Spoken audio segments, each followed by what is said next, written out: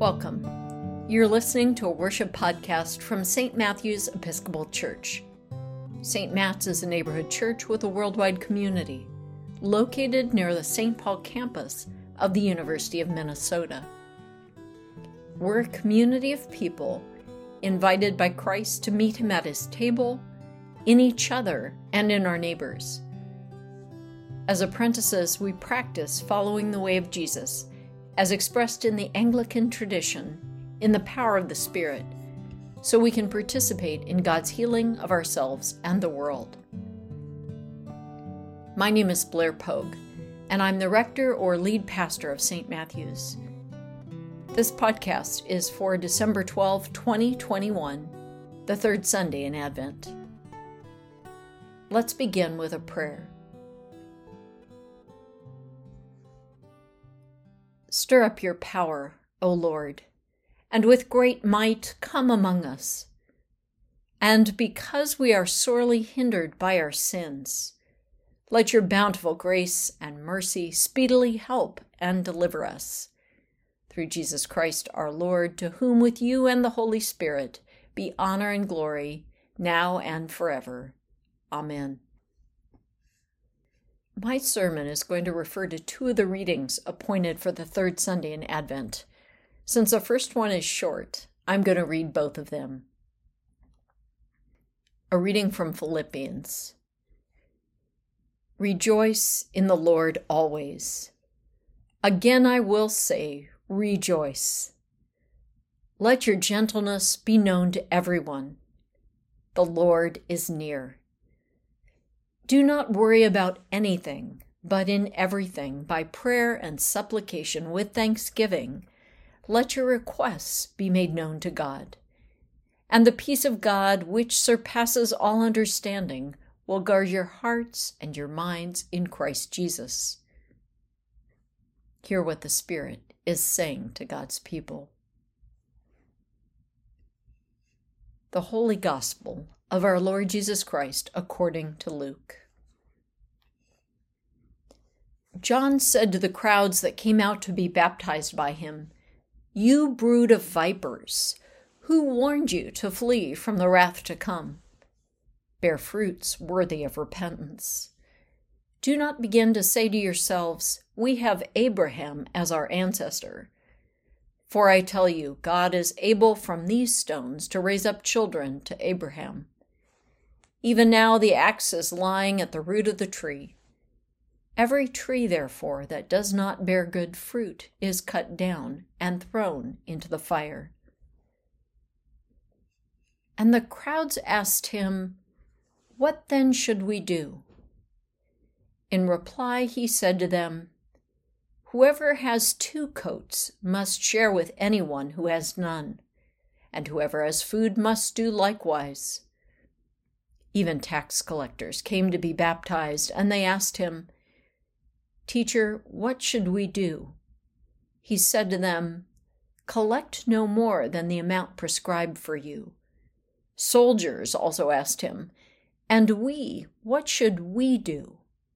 He said to them, "Do not extort money from anyone by threats or false accusation, and be satisfied with your wages." As the people were filled with expectation, and all were questioning in their hearts concerning John, whether he might be the Messiah, John answered all of them by saying, "I baptize you with water, but one who is more powerful than I is coming. I am not worthy to untie the thong of his sandals. He will baptize you with the Holy Spirit and fire. His winnowing fork is in his hand to clear his threshing floor and to gather the wheat into his granary. But the chaff he will burn with unquenchable fire." So, with many other exhortations, he proclaimed the good news to the people, the gospel of the Lord. Praise to you, Lord Christ.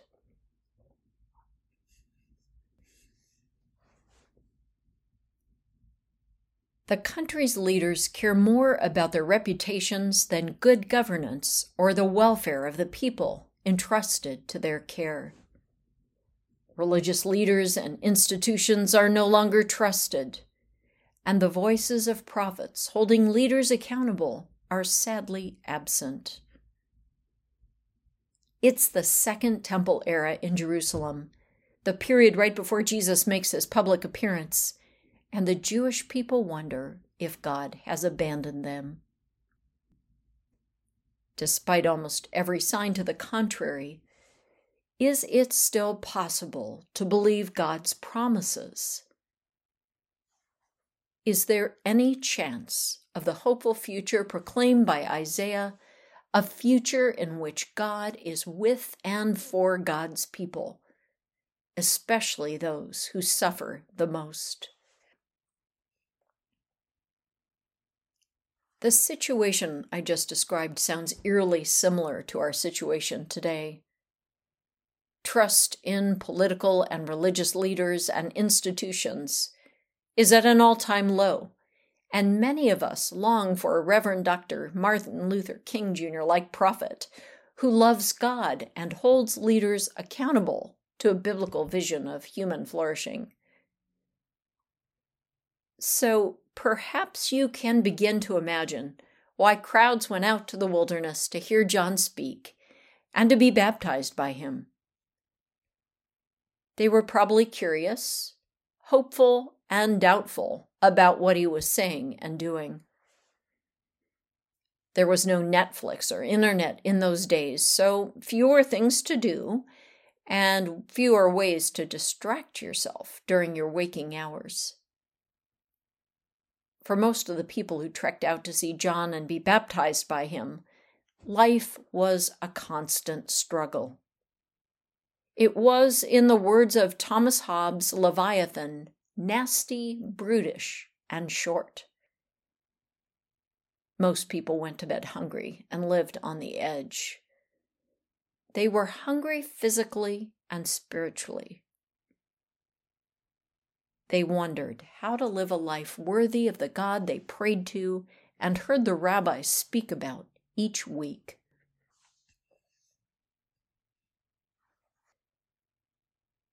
Now, John is probably someone you wouldn't want to invite over for dinner. To begin with, his outfit is a little over the top. He probably smells, and do you really want to honor his dietary preferences? I, for one, have never served locusts as an appetizer, let alone a main dish. And then there's the table conversation. How would your guests respond to being called a brood of vipers, or to hearing that those who don't bear good fruit, referred to as chaff, will burn in an unquenchable fire? John would probably be a downer at any social gathering. Thankfully, the crowds who swarm to see John don't care about these things. They ask him what many of us, desperate, vulnerable, clinging to our last shred of hope, would ask or wonder about if we were there. What then should we do? Surprisingly, John's instructions sound doable, even for this largely poor and struggling crowd. They could be taken directly out of the book Everything I Know I Learned in Kindergarten. Share, be fair, and don't bully. Live out your faith in God wherever God has planted you. If someone doesn't have a coat or food, and you have 2 coats and some food, share it. Don't cheat, and treat the people around you with dignity. Interestingly, John doesn't tell the people in the crowd who work with and for Rome, the tax collectors and soldiers, to stop collaborating with the empire. Instead, he instructs them to love their neighbors in small but significant daily acts of generosity and kindness. John's message is not just a call to belief or trust, but an invitation to be in right relationship not only with God, but with the people in your corner of the universe. Repentance, or turning away from selfishness and death in all its forms, is about loving our neighbors through daily words and actions. The crowds were filled with expectation, and they wondered if John might be the Messiah. But he was the voice crying in the wilderness, promised by the prophet Isaiah. John was tasked with waking people up and helping them face the truth about their lives and world. He was the long-hoped-for prophet who pointed toward Jesus, the God who came in the flesh to set God's people free. What might sound to some like bad news is actually good news, because God has not given up on God's people. God heard the suffering of God's people and responded with a profound act of love, sending Jesus in great vulnerability to rely on the hospitality of those he came to serve. Sunday, the third Sunday in Advent, is often referred to as Rose Sunday because the readings are hopeful and uplifting.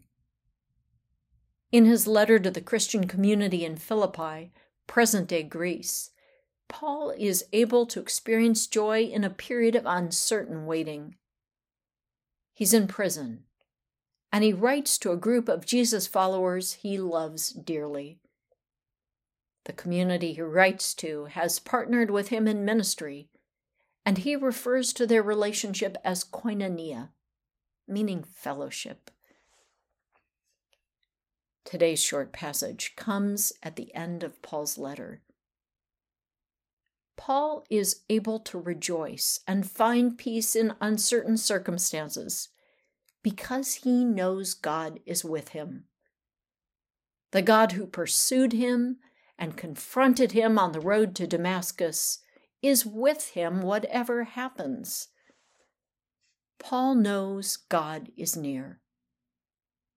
He exhorts his fellow believers not to worry, but to hand their concerns and anxieties over to God.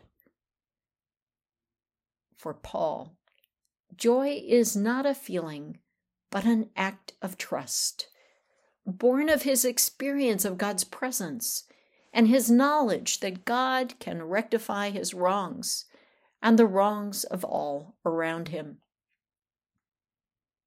He trusts that the God of love, who has been faithful in the past, will continue to be faithful to his people, come what may. I want you to take a moment to get in touch with how you feel right now. Are you happy? Sad? Excited? Fearful? Energized? Stressed? Calm? Or anxious?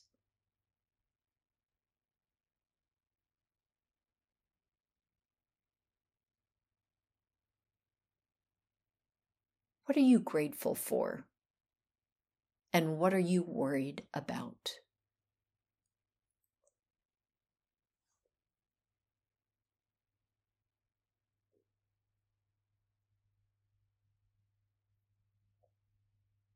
What do you hope for this Christmas and New Year?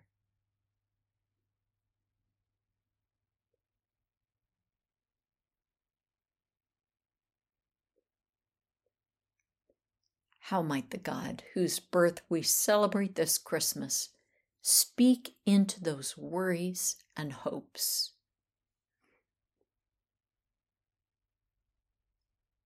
Joy is an important part of the Christian life. By joy, I don't mean feeling happy now or all of the time. I don't mean ignoring pain, suffering, anxiety, and stress. I don't mean glossing over hard questions, complexity, or ambiguity with pat, upbeat answers. What I do mean is a deep trust that whatever you or we go through, God is with and for us. Trusting in God's promises, let us then rejoice in the Lord always. The Lord is near. Do not worry about anything, but in everything by prayer and supplication with thanksgiving, let your requests be made known to God. And the peace of God, which surpasses all understanding, will guard your hearts and your minds in Christ Jesus. Let us now pray the Be Still prayer together, moving into a period of silent reflection. Be still and know that I am God. Be still and know that I am. Be still and know. Be still. Be.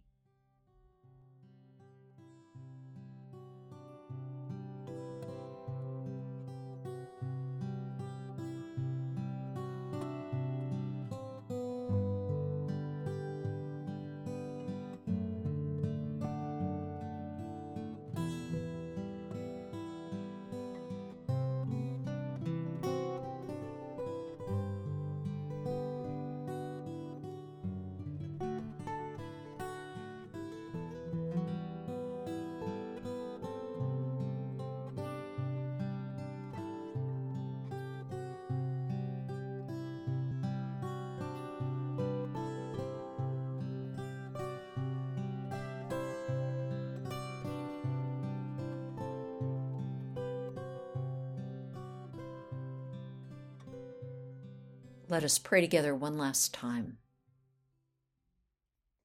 I invite your prayers for friends, family, and those who are alone.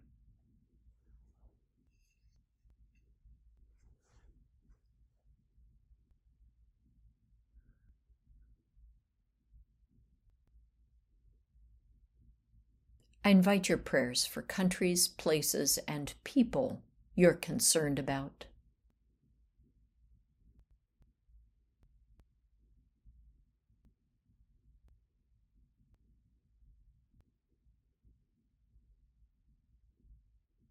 I invite your prayers for those who are ill and suffering.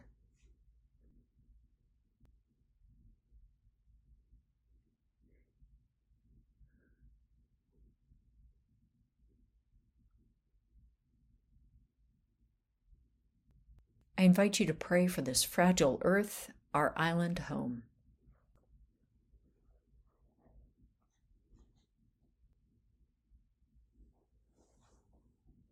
I invite your thanksgivings.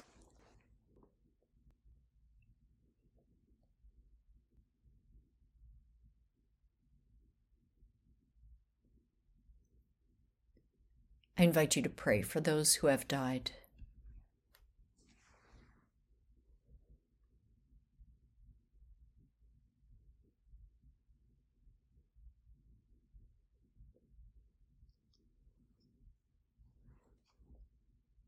Praise to you, abundant God, for when we ask, you give. When we seek, you show the way. When we knock, you answer. Praise to you for your unfailing grace. Make us now your faithful people. Amen. To God's gracious mercy and protection I commit you. God bless you, keep you, and be gracious to you. The Lord's face shine upon you. The light of God's countenance lift you up and give you peace.